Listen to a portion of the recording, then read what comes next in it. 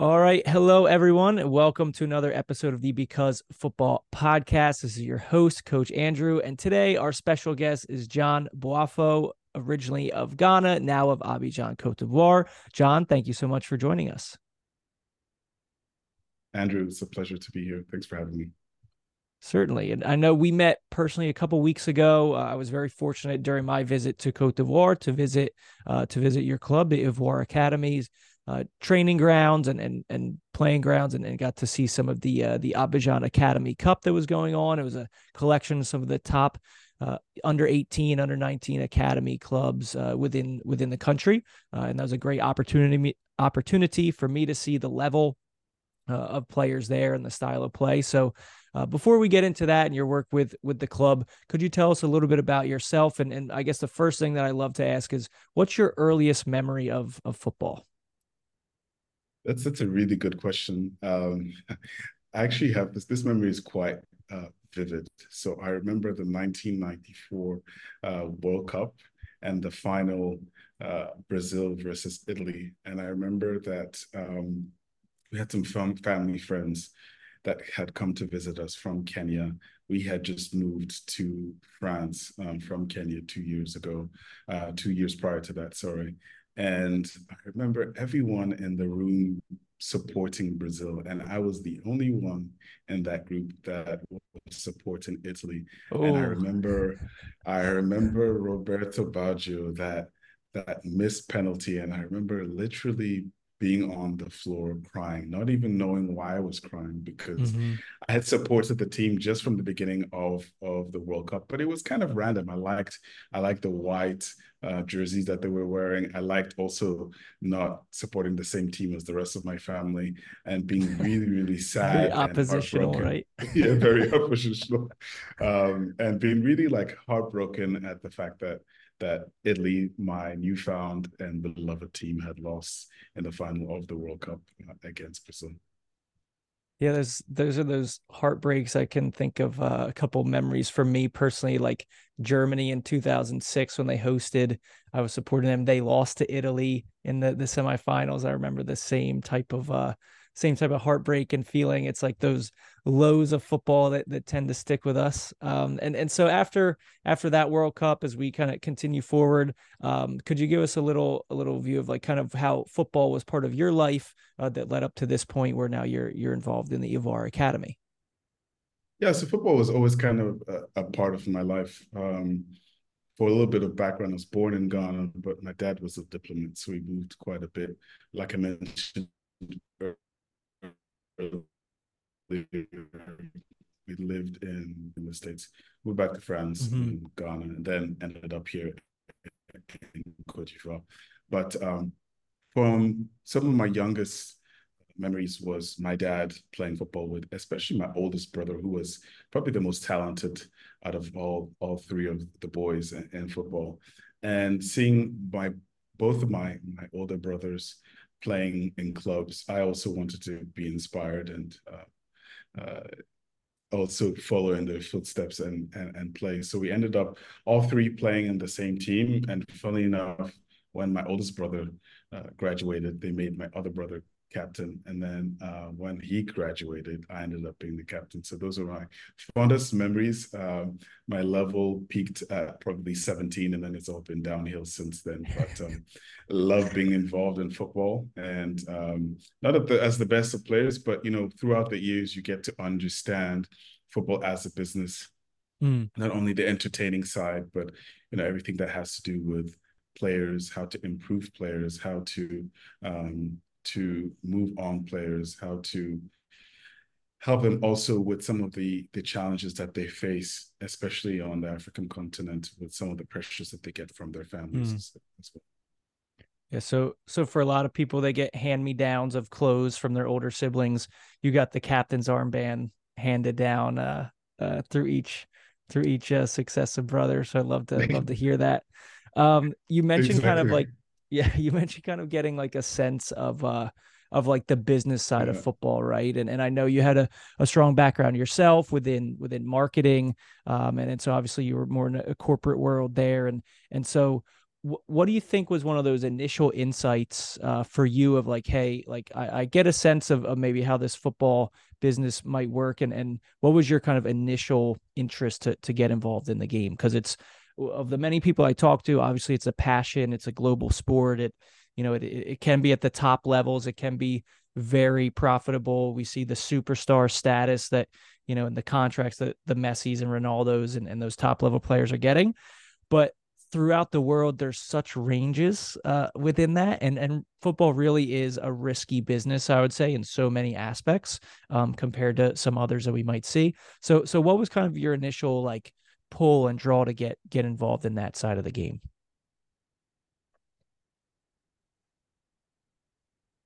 So, funny enough, from a young age, the two things that I wanted to do was either become an investment banker or a football agent. Don't ask me why, but it was just one of those things that stuck in my head.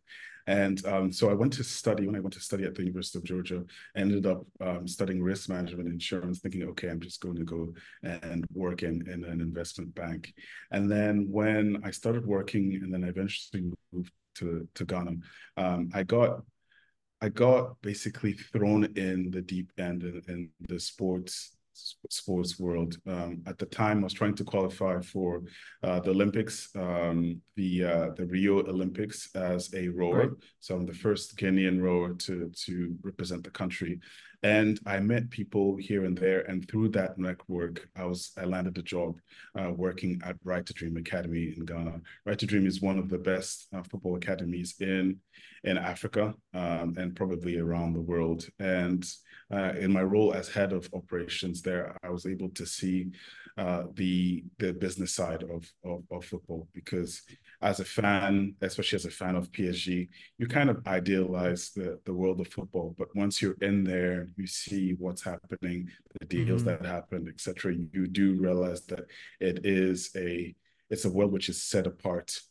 It's a world which is based really on a lot of competence, but a lot of who you know as well. Because deals get done with the people that you know, and deals get done with the people that you also appreciate. So it's a world which is kind of hard to get into, and one would even say that it's opaque at certain times. But I encourage people who are interested in getting into the world of football and the world of also sports management in general to try to crack the egg and try to get into the business.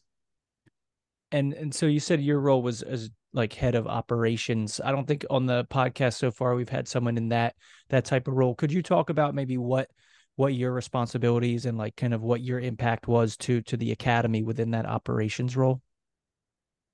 Yeah, so as a head of operations of Right to Dream, I was what you'd call kind of like the glue between all the various departments. So at Right to Dream, like at Eva Academy, there's a school, like a full-time school that all the student athletes that are there Okay. go to.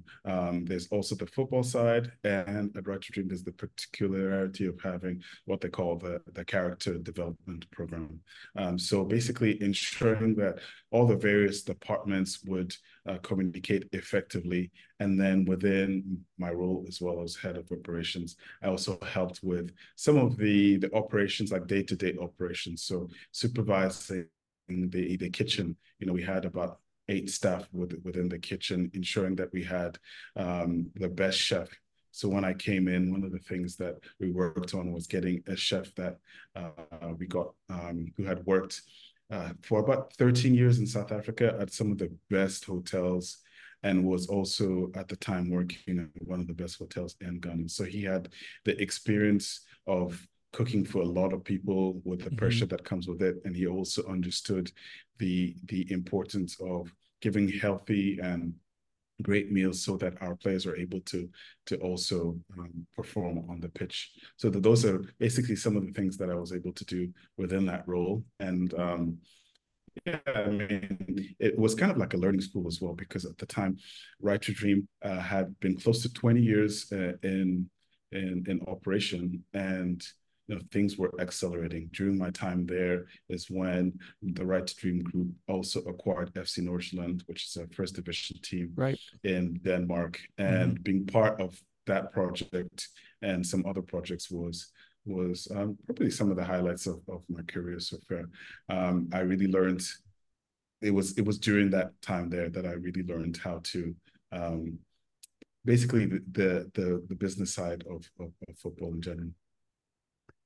Fascinating. And for many who don't know, I encourage you to research Right to Dream Academy. It's, Academy is not only putting players at a European level, but also, for my connection, obviously, to the United States, sending a lot of players to top prep schools, high schools, private schools here in the States, and then on to the university level. And many guys ending up in MLS, getting drafted or being signed by MLS clubs. So you really see the kind of the one of the two things you mentioned there that I wanted to bring up was obviously the educational piece. But before I'd like to talk about like that nutrition side, because for me, from getting access and starting to learn more about African football, like as a whole, and depending on where you are, obviously Africa being a massive continent, 50 plus countries, you can't just make one blanket statement. However, for many kids that are coming from lower class families, let's say, even in Cote d'Ivoire, for example, the right nutrition is massive, right? And it's something that's become much more important in football here in the States, in Europe, around the world in the last 15 years or so, is that emphasis on nutrition, and like what to eat and what not. We have the privilege in the United States of, if for many families, like, you have access to the right types of food and nutrition. So could you talk about like the role that nutrition plays, and how pivotal it can be, and kind of make or break for players in their careers, specifically within your context? Yes, certainly. I mean, food in general on the African continent is something that's really important, because certain people, like you mentioned earlier, don't have access to the best kinds of food, or only have access to a certain kind of food. So there's a lot of emotions which are tied in with food.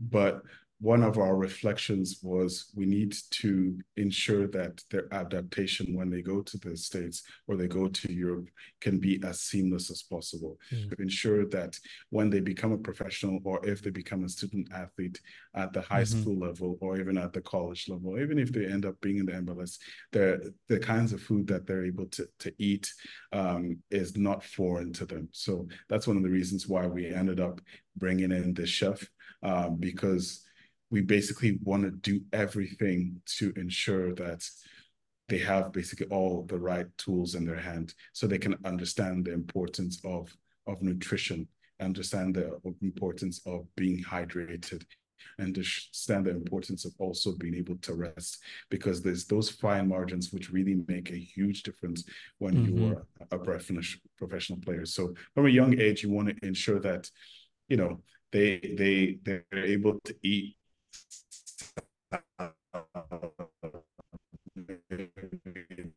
don't enjoy eating a balanced diet and not only eating, for example, just rice and chicken or something. But yeah, so that was basically our reflection, and that's what led to us bringing in the chef. Thanks for sharing that. I think it's so interesting, and I imagine it was easier said than done in some cases, because from people I've talked to, even at a professional level, it's a challenge to get players to eat what they should eat, what the nutritionists are recommending.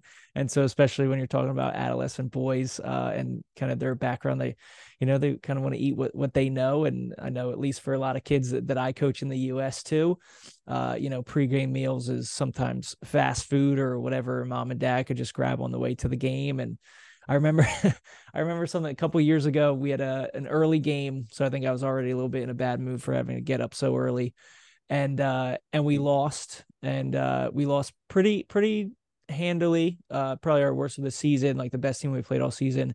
So I was really annoyed and kind of frustrated. Now, bear in mind, this is 9-year-old girls, right? So I'm all frustrated after the game, and one of the dads shows up with like a bag of like burgers, basically, from like Burger King or McDonald's, right after the game. And we're in a tournament, so this was supposed to be like the power food for the rest of the tournament. And I just remember, like, he offered one to me, and I was like, no, thank you. And I turned away, and I just, like, all the things going through my head, like the generosity of this dad to bring food for the whole team. yet it's this stuff. And I'm like, we just, how are, anyway. So I know that can be a challenge itself. But very, very important approach to kind of prepare players not only for what they're going to get on the field, but like culturally off the field as well, which can have such a massive impact on whether they succeed or not. And then the second thing you'd mentioned that I really want to get into too is education, right? So I know that with Right to Dream, with you mentioned there, I was not aware, but with Ivoire Academy, with JMG, with I imagine like Generation Foot, similar in Senegal. A lot of these bigger academies, and it's a model we've started to adopt in the United States. We have YSC Academy here in Philadelphia that is, residential school in addition to playing football. So why is that kind of necessary within kind of your context in Cote d'Ivoire, and what are some of the benefits that it gives you and advantages compared to some of the other academies out there that might only be offering football? Yeah, so a lot of times the parents are keen on their kids potentially becoming professional footballers, but some parents also have the understanding that just because they're in academy doesn't mean that they'll automatically become a football player, a Right. professional football player. And just because they become a professional football player doesn't mean that they'll be able to get paid enough to be able to sustain them in the long term. There's only so many Mbappes and Neymars of the world who are making basically, most of the more money than most of the other professional football players. So it's important that they continue the education for a couple of reasons. The first thing is so they can also be able to be curious about the world. Certain players might become obsessed with history or become obsessed with math or things that will occupy the time if they do uh, end up becoming a professional football off the field, because a lot of times they have a lot of time outside of training. So instead of just only playing on the PlayStation or doing other things, they can also continue and further their education. I know, for Mm-hmm. example, that Vincent Company ended up getting his master's degree even while he was playing, and I believe also Mata did the same. And there are other examples of a couple of players who were able to do that. So that's one thing, to be able to give that hunger of continuous learning, continuous improvement on and also off the field. So that's the first thing. And then secondly, you don't know what's going to happen. You might get an injury, something might not be able to work out, and being able to fall on the possibility of of leaning on your education, something that's really important. I Right to Dream, for example, because the players spoke English, there's that possibility now of them going to some of the top high schools in the States, and then also going to some of the top colleges in the UK and in the States on full scholarships. So it just basically broadens the opportunities that you're able to have. I want to only produce football players. We also want to produce players that can also have an impact on their communities. And some of our players, for example, with a partnership that we have with a team uh, that supports student athletes in France. A couple of our players last year, three of them Okay. exactly, went to France to continue their education after getting their high skill diploma. And that's something that we're trying to push on more and more, because at the end of the day, we want to be able to see not only football players coming out of the academy, but people who end up doing other things with their lives later on.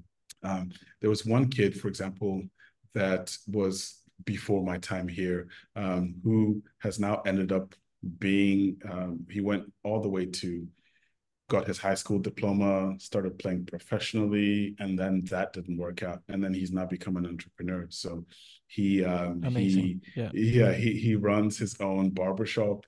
I believe he was cutting the hair of the Guinea team, or one of the teams that's during the AFCON. So, that's another inspiring story for the kids, because we all want to become football players. I mean, even I 100%. want to until I peaked at 17. But at the end of the day, there's only so many slots for professional football players. So use what you learned on and off the field in the environment like an Eval Academy to be able to improve your life and do something else. Yeah, 100%. Like you said, even in that example you gave, it the boy did go pro for a short time, but it's such a tough world, and like you could pick up an injury, and as I mentioned, there's just so many risky things involved. So I think, I really love to see like the model that you have at Ivoire Academy and other similar ones where that educational component is key. Even if someone goes on and is very successful and has a stable career, then it's still like, well, you get 15 years, maybe 20 years, maybe a little more if you keep yourself in physical shape like Ronaldo. I don't think he's shown any sign of stopping, but it's always like there's Um, going to be an after, right? And there's going to be a significant portion of your life that is the after. So I think that given that the educational piece is important. So you've kind of yeah, mentioned, yeah, and sorry, and to add sure. to your point, um, I think I mentioned this earlier. Sometimes there's some family pressure on the professional players. So if you look at the story of Adebayor, for example, or there are other stories like that where families putting on pressure, or if you also don't understand how to manage your money and you trust in certain people, and then eventually you get squandered. So, being able to have that education not only in the Mm-hmm. classroom, but education about how to manage your finances, how to manage your career, all that stuff is really important because, like you said, maybe it's a 20-year career and then, you have another 40, 50 years to live. What are you going to do with that time?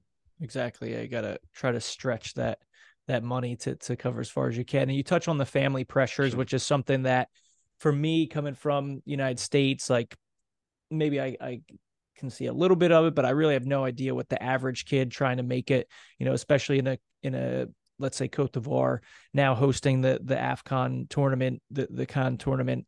You see the passion; they're just like crazy about football, right? And I know it's the case in much of Africa, and so obviously the dream of every child is to be, now that the Seiko Fofanas, right, the Sangares, it was to be the Toures and the Drogbas. And so that's the goal and the dream. And obviously the family around that sees the financial side, sees the material upside to that.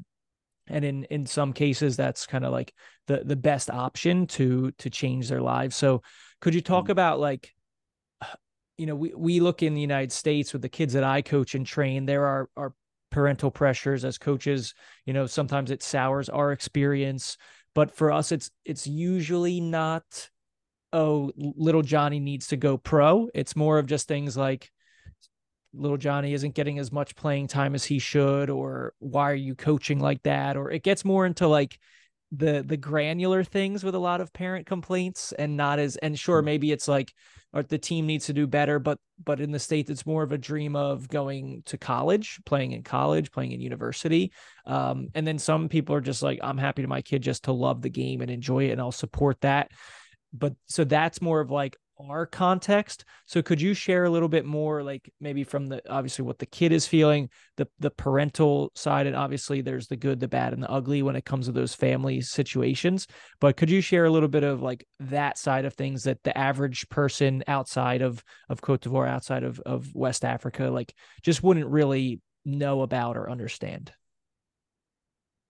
So it really depends. At the beginning, most times, if they come in, for example, say at the age of 12, the kids are just really just passionate about football. And they want to do all they want to do is just play football, know that they have a skill, that they have a talent, and they're usually better than most of the other players that they've played against in their area or in their neighborhood.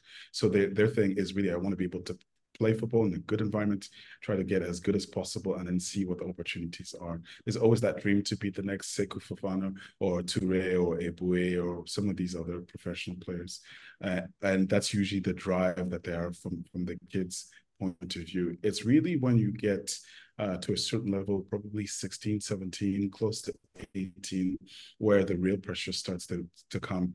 When they're younger, a lot of times, well, it depends on the parents' background, but if the parents' background is from more of the poorer side, a lot of times they're also quite relieved to have one less mouth to feed.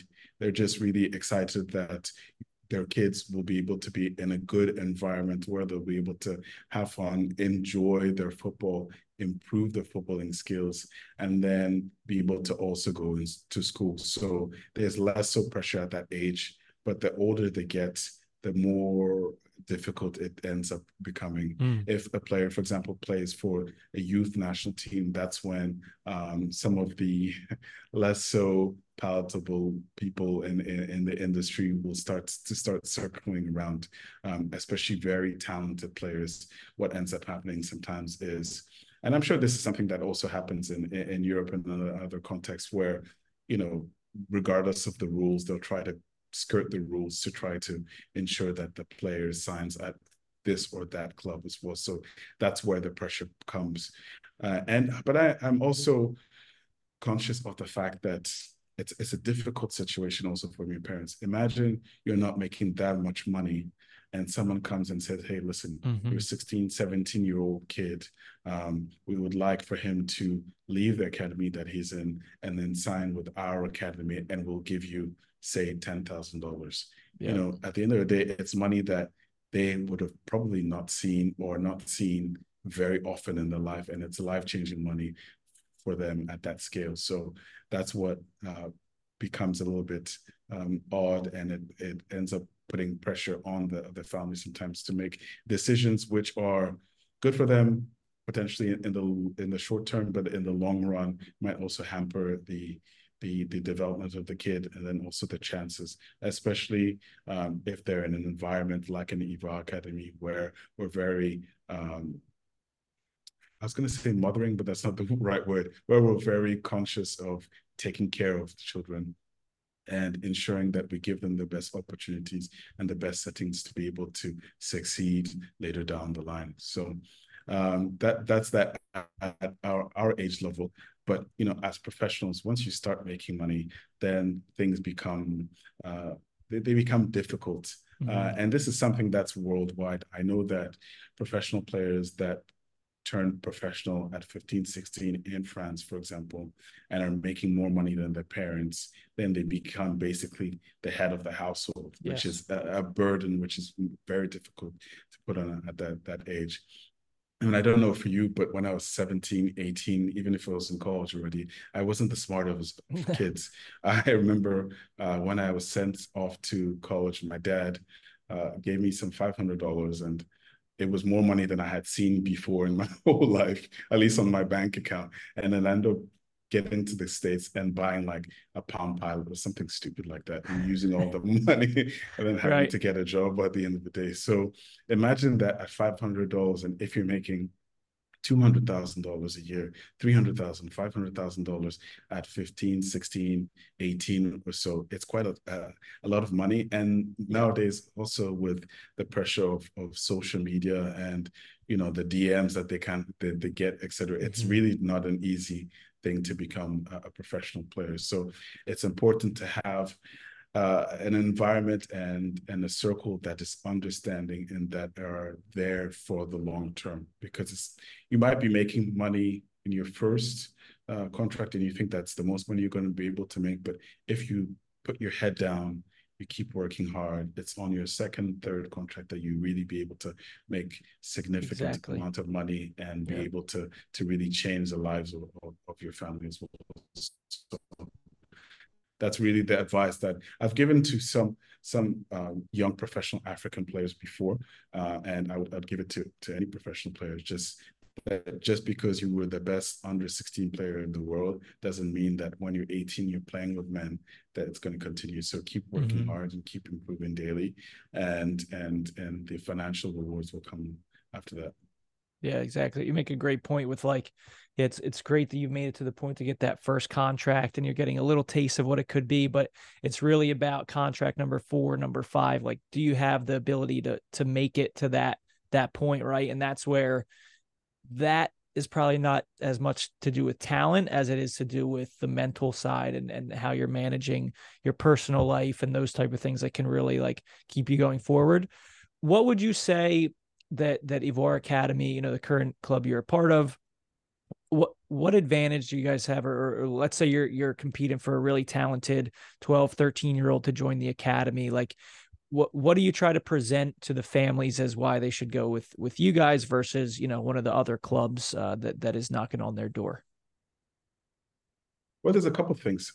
First of all, we've been around for much longer than some of the other academies. So we've been around for 22 years. It was started in 2002, and then we've had some of the top players, including Gervinho, that have come through the academy. So Okay. that in of itself already shows you the kind of talent that's come through Ivoire Academy. So that's the first thing. And then also what really stands out compared to some other academies, because there are really a lot of academies in Cote d'Ivoire these days, is the settings that we have.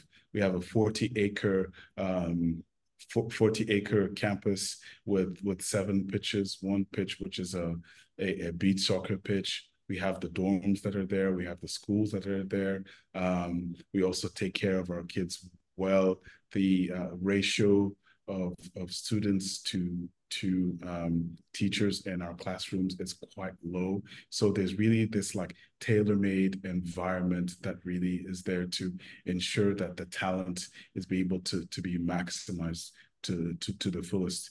Yes, there's certain things that we need to be able to improve on, like anywhere, but the parents are pretty sure that they will be in the right environment compared to some of the other places where, yes, there's the pressure to perform and do your best that you can, but we are also in it to ensure that our our kids, our student athletes are also good citizens and end up doing something with their life, be it as a professional footballer Mm-hmm. or as an entrepreneur or even an employee at the end of the day.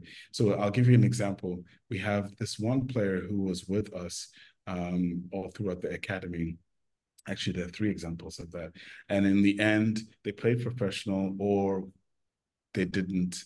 And we helped them also go back to school, get their coaching licenses, and they're now coaches as well, like junior coaches Okay. at the academy as well. So, we really care for the players, and if they go along with what we tell them to do, and if they play the game as it were, and do their best, there's always something positive that's going to come out of it on their side, and the parents are aware of that, and that's probably one of the reasons why they send us some of the top talents to our place. And what would you say is like kind of the word gets thrown around a lot, like the DNA of an Navarre Academy player, or that's the type of player you guys try to develop. I think for me, I definitely saw when I was watching your team, like very, very technical, really competitive, like that game you guys had against JMG, like just so physical. At one point, you guys had to walk. I think Raheem walked out on there and had to give everybody like a little heart to heart to calm down. But Like the yeah. passion was flying. It was amazing to see. But what would you guys say is kind of like the type of player you're looking for to develop, that where it's like, hey, if you see him, it's like that's an Ivoire Academy kid? Yeah, like you mentioned, they need to be technically sound. They also need to be able to show the passion. And then there's also a sense of arrogance that, yes, I can be the best player in the academy. I can be the best player in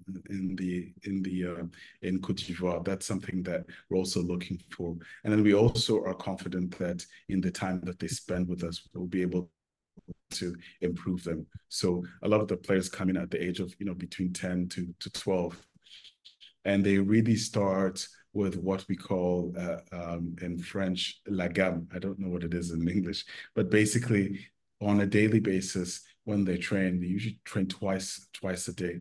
It's basic things like juggling with your left foot, juggling with your right foot, juggling on your head, juggling with your thighs, juggling with your shoulders, etc. And it gets to a level where they should be able to do that quite easily and be able to go back and forth, and that's when the serious things start to happen, because we know that they have the technical base to be able to express themselves on the field. So there's the technical ability, that's the key thing, like I said earlier, the Mm-hmm. passion, and then also that kind of arrogance. So I like that term you use, like the arrogance piece, right? Because it's something that is kind of innate in the personality of a player. And I think that when you talk about all the challenges that come your way to make it to a professional level, like you have to have that self-belief.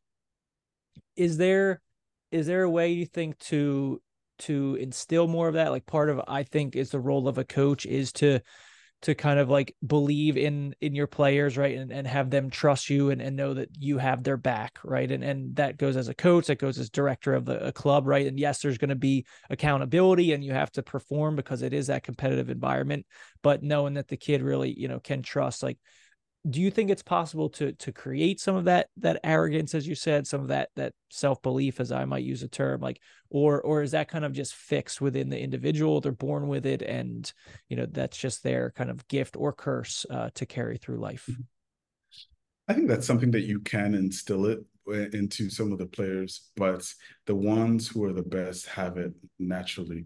And I think it's from the fact that, like I mentioned earlier, they know that in the neighborhood, they're probably the best player in the area, that they're the best player, the teams that they're playing in, they're the best player, and everyone else recognizes it. So from a younger age, they know that they are, they're ahead of the rest of the players. But then what ends up happening is you might be the best player in this specific neighborhood. And then when you come to the academy, you're grouping all the best players. Mm-hmm. So the head level is higher. So they need to ensure that they keep that self-belief and they keep working hard as well.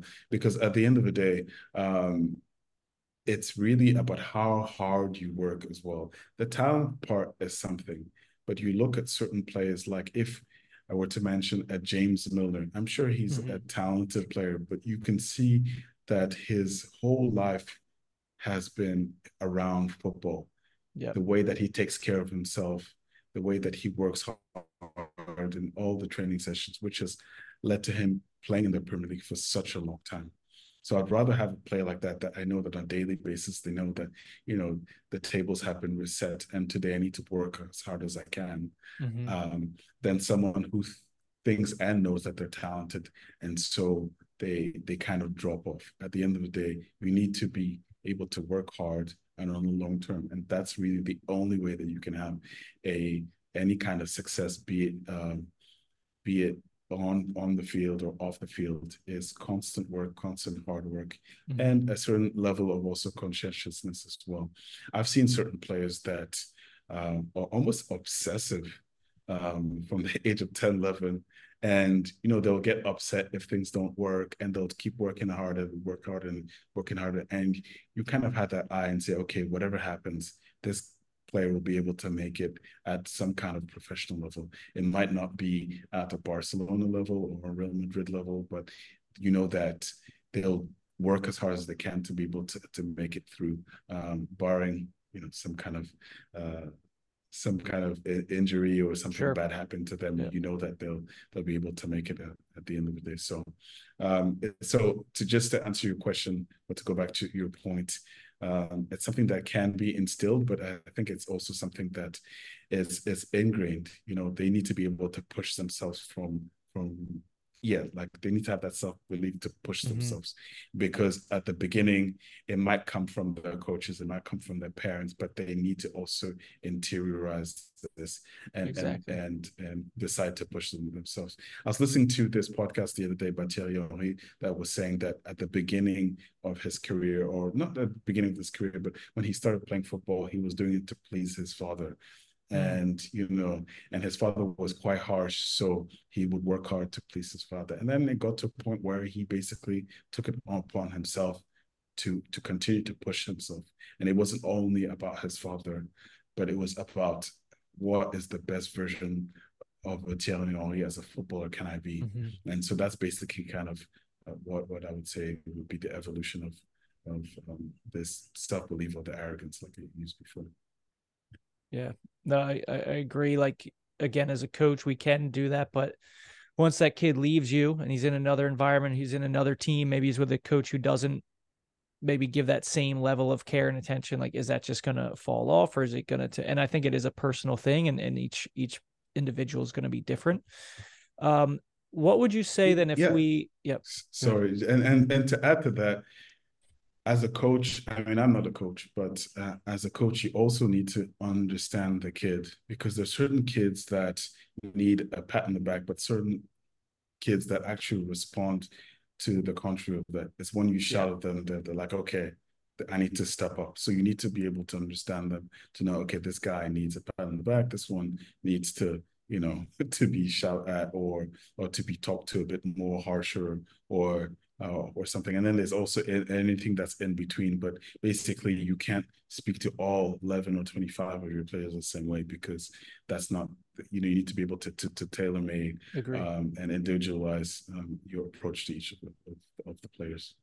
Agree. I think that's a big piece of whether it's coaching or then you more, even more in a director role of like understanding each individual when you're scouting them originally, seeing if they're a good fit, then being able to assess if they're, still kind of at the level they need to be a part of the academy going forward. I think it's knowing the individual and yeah, you can't just kind of paint it all with the same brush, so to speak. It has to be individualized.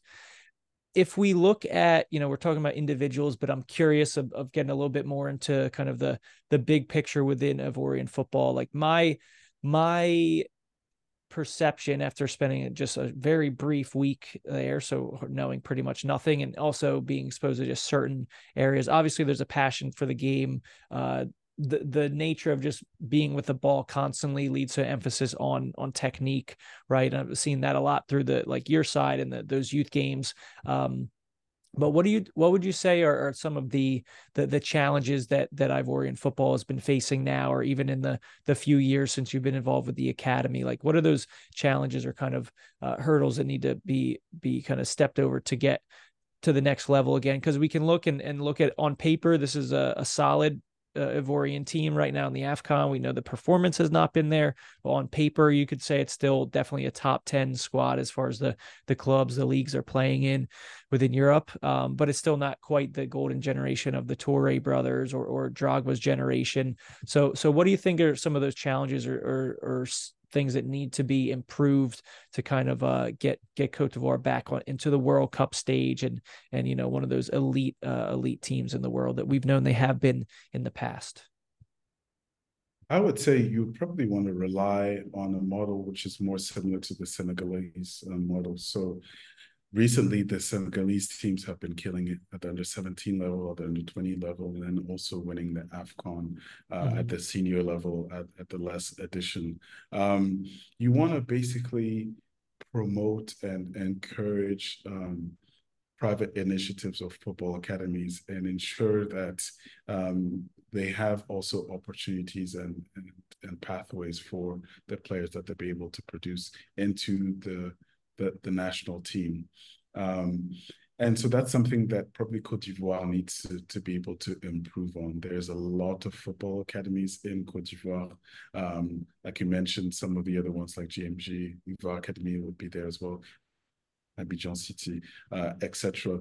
And those are some of the more professional ones. But they're also, I would say, as an estimate, hundreds of other ones which are that are in neighborhoods that are not well known, etc. But why not rely on the bigger structures and ensure that there's a collaboration between the federation and then some of these bigger structures to ensure that there's a pipeline of talent that's there that can integrate the youth national teams and then also the first teams, because what ends up happening is if at the under 17 level they're able to participate in an AFCON or even an international competition like the World Cup, etc.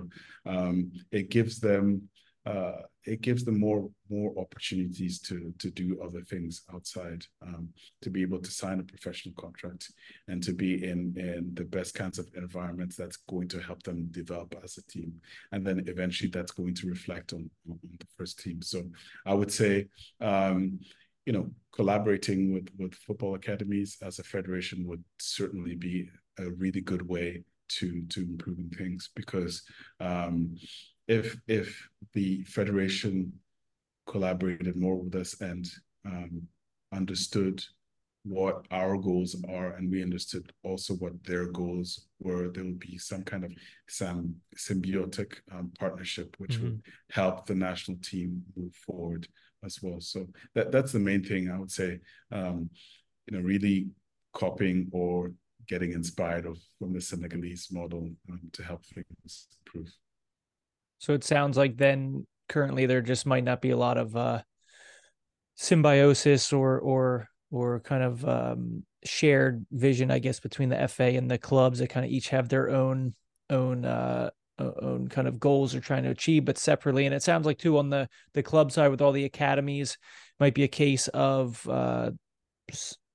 so many academies operating that it is kind of like spreading that talent pool wider rather than maybe concentrating it a bit. And I think there's arguments for both. I am a proponent of really building up, if you want to build better elite players, well then you have to improve the lower level players, because then when you're, that lower level is stronger, then you going towards the middle, and then the elite, like it all pushes up. I know that there are other places that believe more in an approach of like, hey, we're going to take the 25 best 14-year-olds, or we're going to, like a Clairefontaine type of approach in France, which obviously has had its merits. But I know that the United States had a similar system in the 90s and 2000s with more, let's say, disputable success.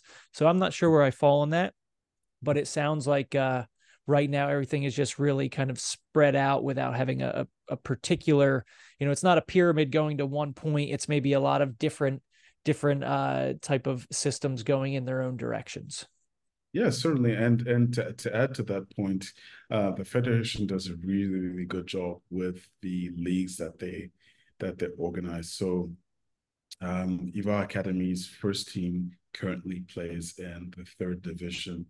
There are 40 teams in the third division, split into four groups, and the first of each of the groups then gets promoted to the second division, and then four from the second division then get demoted as well.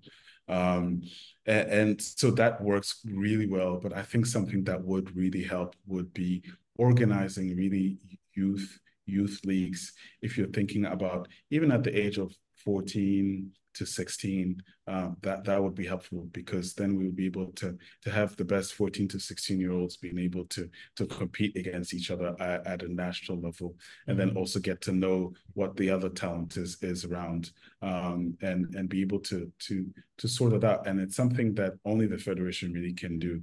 The private initiatives can do that once in a while, similar to the tournament that you were able to come to visit. Exactly. Yep. But at that level, it demands the resources and the kind of planning that only a federation is able to put in place. Okay, so you mentioned like a youth league of, let's say, the top U16, and that's something I heard as well, even from the FA too. I spoke with the technical director, Mr. Batelli, and he mentioned that as probably one of his top, definitely in the top five of measures that he'd like to see as well. Another thing he mentioned is facilities, right? And so with Ivar Academy, I was blown away. Like, you guys definitely have your own little footballing world back there. You're driving through the grounds, and a field just pops up on one side of the road, then there's a couple more, and we won't even get into the old vintage planes that are scattered around, like it's like it's Jurassic Park or something like that, which is definitely something we Lost, gotta, lost. exactly like Lost, so we gotta talk about for sure. It's very unique, and everybody will be seeing that on the videos I put out. But so another thing that was mentioned, and I heard a lot of different people talk about, was facilities, the quality of facilities. Now, you guys have to be in a really kind of, I would imagine, I feel like just in a week I saw a decent array between you guys, between FC San Pedro as well, like really beautiful facilities. And then I'm talking to people, and it's like, and there are a lot of investment made in the tournament facilities and the stadiums for AFCON, and they look beautiful. And it's a question of, all right, what happens after? What impact do they have after? And maybe in Abidjan, it's one story, being a more densely populated area, but especially in your more remote places like your Corhogos and Boakes, like what kind of impact are they going to have on the game at a regional level there? But what would you say, like obviously you guys have an advantage of beautiful grass pitches, is spectacular. And then you have the beach soccer as well. Like, so you guys are obviously in a great position, but in general, do you see facilities as something that has been holding Ivorian football back, or do you see it as a matter of just, hey, this actually could be, helping to shape these really technical type of players? Like, where do you see on the whole, like, let's say facilities tied in with the street football versus just all those many academies and the resources that they have? Yeah, so funny enough, having these pitches require a lot of resources in terms of building the pitches and then also the maintenance of the pitches. So I think as it stands, the most important is to be able to have places for these kids to be able to train from a young age. Having even if it's just like a dirt pitch, and it's there that they'll improve their first touches. It's there that they'll really be able to build on some of the technical abilities that they'll be able to show at a professional level or even at the academy level. If you look at certain places, like Brazil or even other places within Africa, a lot of times they don't tend to play on proper pitches until later on. And then if you're looking at the case of Brazil, they even tend to play in futsal. So Right. close control, better skills, etc. So I don't think that it's much of an issue right now because there's the passion. So some of these kids like they'll just take a ball and be kicking around even if it's a dirt pitch. In Abidjan, one of the things that happens today being a Sunday, you see it quite a lot. They'll like basically unofficially close off a road and start playing in the middle of the road. They'll put, a couple posts, and then if a car comes, they'll move the posts, and then they'll put them back and then start playing. But some of these side roads, so that really helps with them improving and becoming better players. But at an academy level and then at a higher level as well, you definitely need to have some good training pitches because, for example, in the third division, we have gone and traveled to some other parts of the city, not of the city, sort of the country to be able to play other teams. And some of the pitches that we had to play on were just terrible pitches that were built some time ago, and then the maintenance wasn't done, and they're just really bad in a really bad state. And but like I said, the most difficult thing is always maintenance and the cost that's associated with maintenance. And that's my primary worry. And that's one of the things that will always make a place like Ivoire Academy or FC San Pedro, like you mentioned earlier, stand out compared to some of the other smaller academies. Yeah, I think the distinction you make is important, and this is something that's been going on in my head of, exactly like you said. Like, we look at Brazil, right? Bar none, the greatest exporter of footballing talent ever, and like they play futsal a lot until younger ages, and then even when like it's a country that has its own economic challenges and big ranges, so you have the best of the best that you can possibly, that money can possibly buy, and then you also have, the dirt pitches or sand or gravel, and so it's like, I think to your point of at what level does it become kind of a net negative on the ability. And I would agree that once you're getting to those academy, you're 15-year-old plus.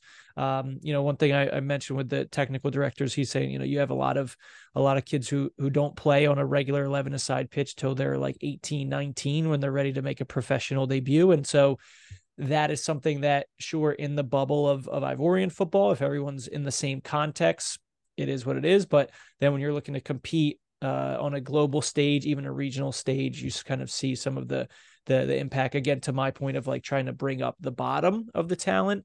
Well, if even players who are playing at elite level are experiencing that, then that's going to be a challenge.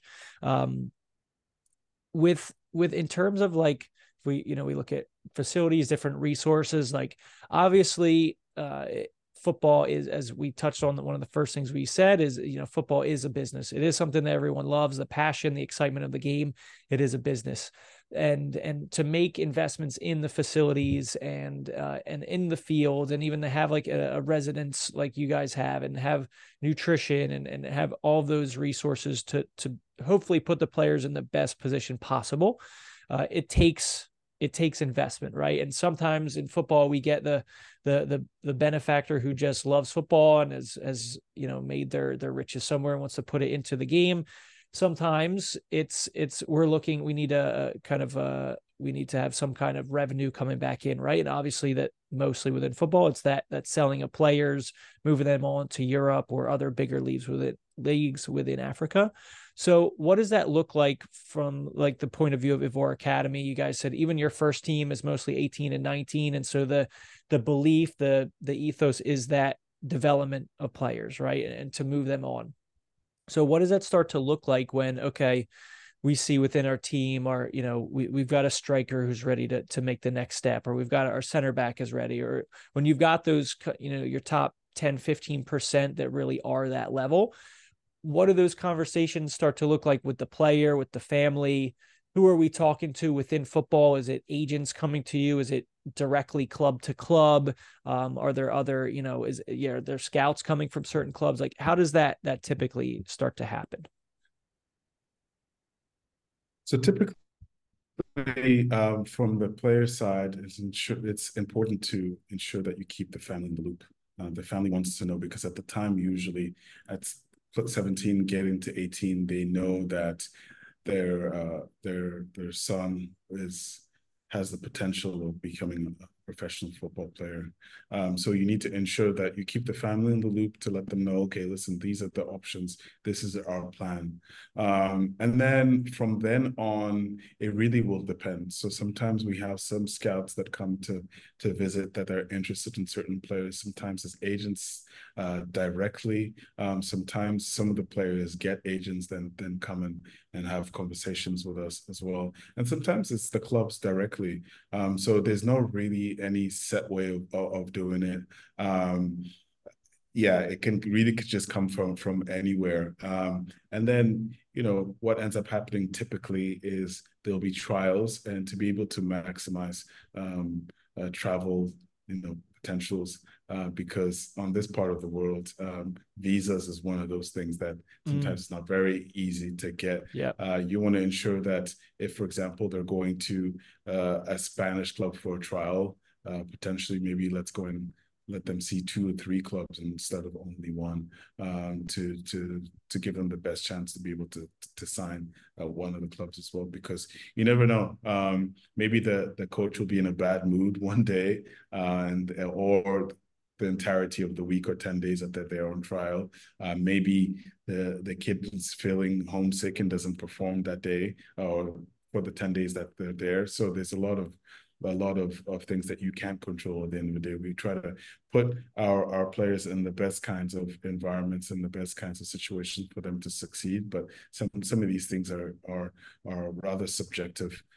So it's just one of those things. And so yeah, and then from then on, we try to negotiate with whoever is our point of contact to try to make a deal go through. Sometimes it goes through, sometimes it's a little bit more difficult.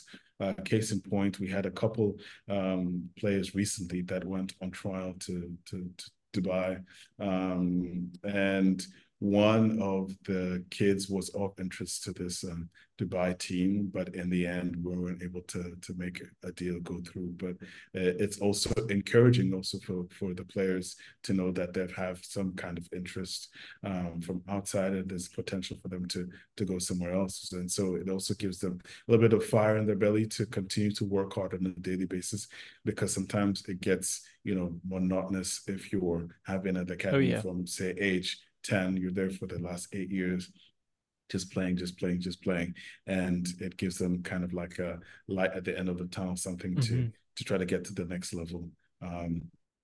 So yeah, it's always a good thing. It's encouraging. And it's also encouraging for us people who work with our players to be able to know that, okay, yeah, we have done something that's good, and hopefully we'll be able to give them an opportunity to go out there and do something great as well. Yeah, exactly. Because it's like you're taking them from 10, 12, even 14 years old. And with the goal, you're talking to their families, you're talking to them like, hey, if you hold up your side, which is putting 100% of yourself into this, into training every day, always trying to hit the next level, like we'll guide you, right? And we'll put you in that position. So for you guys as directors and coaches of the club, like being able to create and kind of foster those opportunities is so key, right? To give them that option. um you talked about, Spain, you mentioned Dubai, like has I'm curious, like obviously Europe is the first thought and probably like the overarching goal for most players. Hey, I want to go play in like La Liga, so popular in Cote d'Ivoire, or eventually in the Mhm. Premier League, right? And or in France, Liga. Yeah. right? So what are some of the like those markets that you guys typically have connections with? So we think of the bigger European clubs in general, but what are some of those typical destinations, whether it's Western, Central, Eastern Europe, or we're talking about some of the Arab states as well, maybe in Asia. Like, what are some of those typical points, or who you guys are usually in contact with? So being a francophone country, it's much easier to be in alignment with francophone speaking countries. So the main destinations would be a France or even a Belgium. At one point in our history, we were actually affiliated with a club in Belgium where the majority of our players would end up at that club. We're not affiliated with the club anymore, but we still have connections there. So some of our players will end up in Belgium as well. But we also think about it really holistically because at the end of the day, you don't want to send a player at the age of 18 to somewhere where they're not able to succeed. So if we see it that the player is probably not at the level to be able to play in a Ligue 1 or Ligue 2 in France, Mm-hmm. then you try to see, okay, maybe they'll thrive from the age of 18 to 20 or even 18 to 90 or 18 to 21, which are really the development stage of a new profession. You're getting into professional training with people who have more experience, you're learning, and you're trying to get as much experience and game time as possible, from the age of 18 to 21. They might end up in a Norway or Sweden or some of those leagues, which one can argue are less competitive, but they also give opportunities to the younger Mm-hmm. players as well. So I would rather one of my players goes to a Denmark or Norway, and they're able to perform well, get that confidence, score goals, perform well, and then before making a transition to a France or a Yeah. Belgium or even a Pro League at the end of the day, because you don't want to kill the talent by sending them somewhere where maybe they won't even have the confidence of a coach because the coach at that level wants to perform and they want to win games and have a high impact straight away. So it's just one of those things. You need to also think about, what's best for the kid and what's best for them over the course of the career as well. Yeah, exactly. Because then their success is going to reflect on you as an academy, and the next group of 10, 12-year-olds and their families are aware of that, and they started to see that, and it's certainly part of your, of the club's reputation too. So, What are those the when we talk about like, trying to figure out a deal or not, like for the average person within football, they might just think, okay, a team from, let's say, Denmark likes one of your players. They come in, they offer you a certain amount of money. You maybe negotiate on that, yes or no. If it meets the threshold that you guys are looking for, you say yes, and we get it done and we go.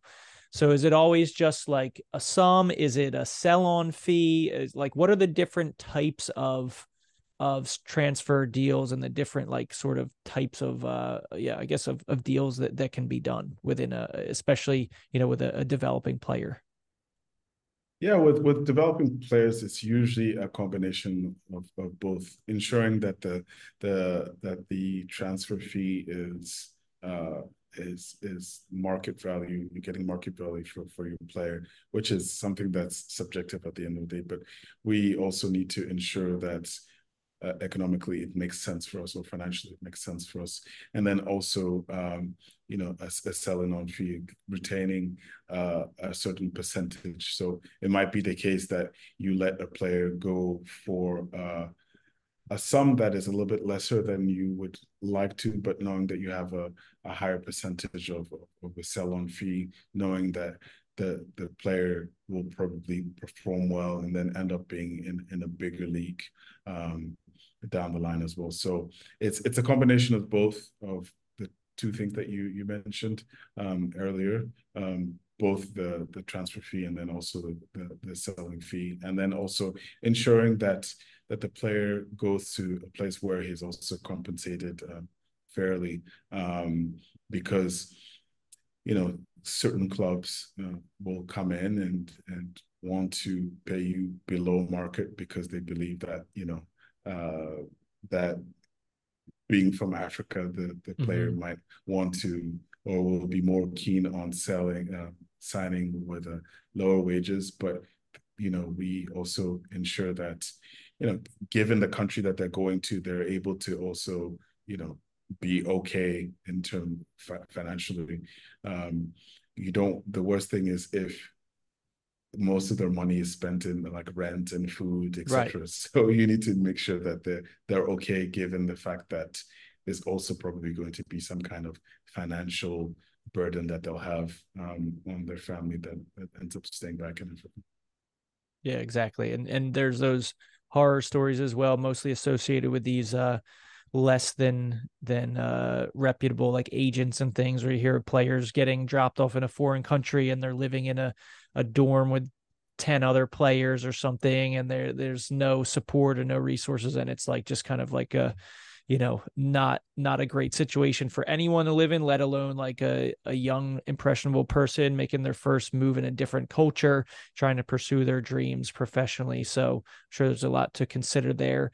You mentioned that sometimes it's directly club to club, or a lot of times agents will come and they'll see a player that they like. And I know there's you mentioned one of the first things you wanted to be other than an investment banker was a football agent. Um, Yeah. Now that you've been in football within a couple of different roles, like where do you see the role, of the agent? I know a lot of times they're an easy scapegoat, and people just say, "Oh, agents are scumbags," or you have to be careful. There's a lot of scams in Africa too, which is like such a plight and a plague going on right now, of again talking about that desperation and just the dream of being a professional. So it leaves a lot of people exposed and vulnerable.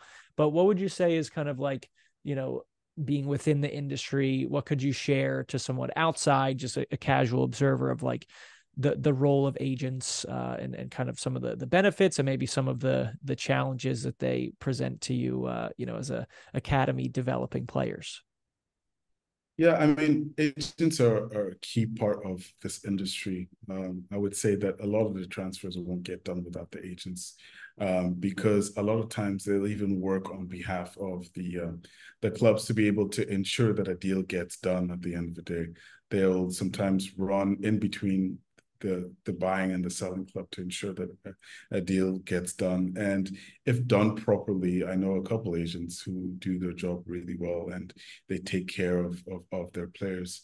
In an African context, a lot of times the agents end up being kind of like a bigger brother or a member of the family that will also help you adapt in a new environment. I know some players, for example, who end up playing in Spain or even in Portugal, didn't speak the language, but their agents were able to help them settle and take care of some of the things that they would have to do, all the admin stuff, so they can be able to focus on performing on the field, because by the performance, they'll get more opportunities by the kinds of performances that they're able to put on the field at the end of the day. And then on the flip side, you have some agents that are just in it for the money. One of my good friends is an agent, and I was asking him, so what's the problem with you agents with selling certain players to clubs that they're not going to perform well, Mm-hmm. and basically you're there to make money. And he was saying that he doesn't do that, but one of the issues you get also is because of the change of the regulations of being an agent.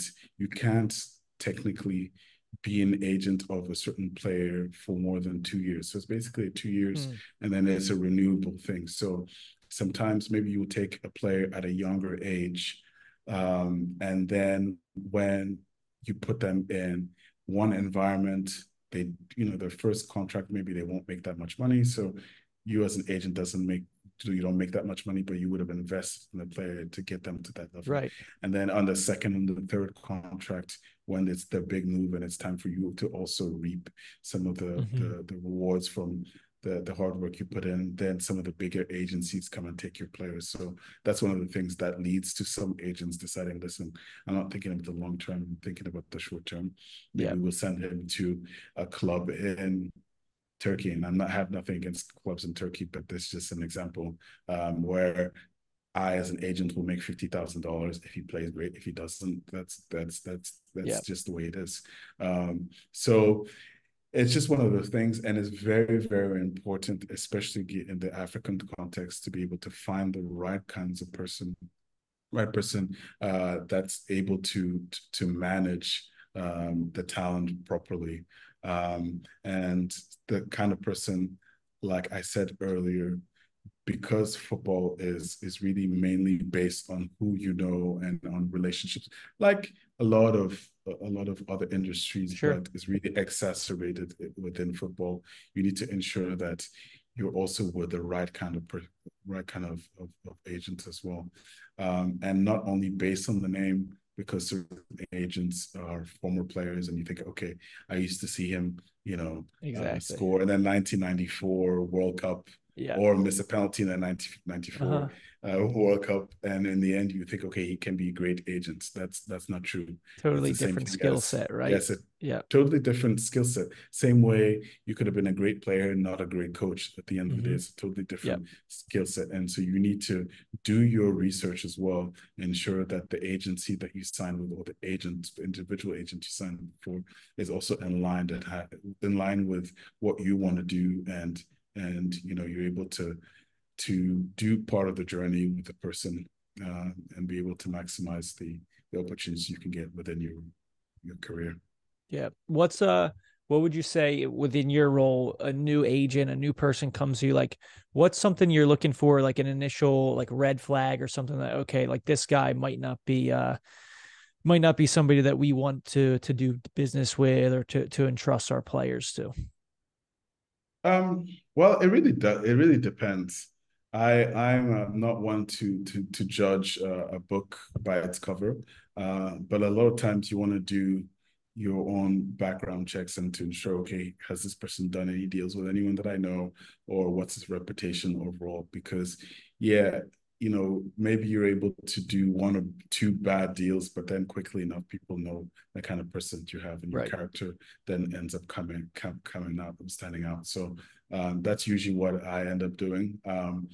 Seeing if I know other people who have worked with him before, what they say of him, and then also spend time with the person and try to get my own impressions on it Mm-hmm. at the end of So the you day. But read. like, yeah, to get your own read. But at the end of the day, you won't know everyone, and sometimes it's just one of those things where you also have to go with your gut feeling, and try to see if a deal makes sense at the end of the day, especially if a player already has an agent that you don't know about. Then it's just one of those things where, kind of your hands are forced, and you have to try to do the best you can, and then Mm-hmm. also cross your fingers that it's also a good deal. It's a good deal for the kid primarily, because that, at the end of the day, that's what you want them to be able to fulfill their dreams as a professional, and to be able to be in a good environment that's going to also help them push on to the next level. Yeah, I think this has been a great conversation, John. We appreciate you sharing about, you personally and then the Ivoire Academy and football within Cote d'Ivoire, its benefits and challenges. The way that we finish each episode here, if you could finish the sentence, because football.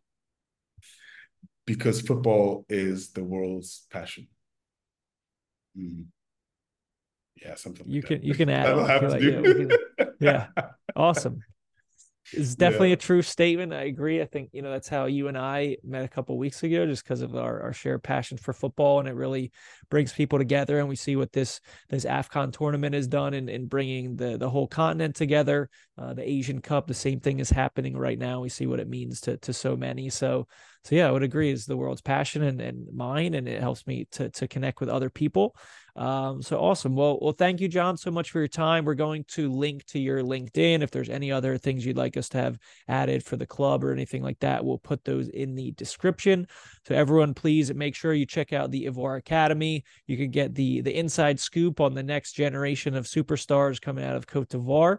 And thank you all for watching the episode. We'll see you on the next one. Please don't forget to like, comment, and subscribe if you want to see more. But yeah, we'll see you on the next episode. And John, thank you so much. It was a pleasure, and we wish you a great day. Thanks, Andrew. Appreciate it.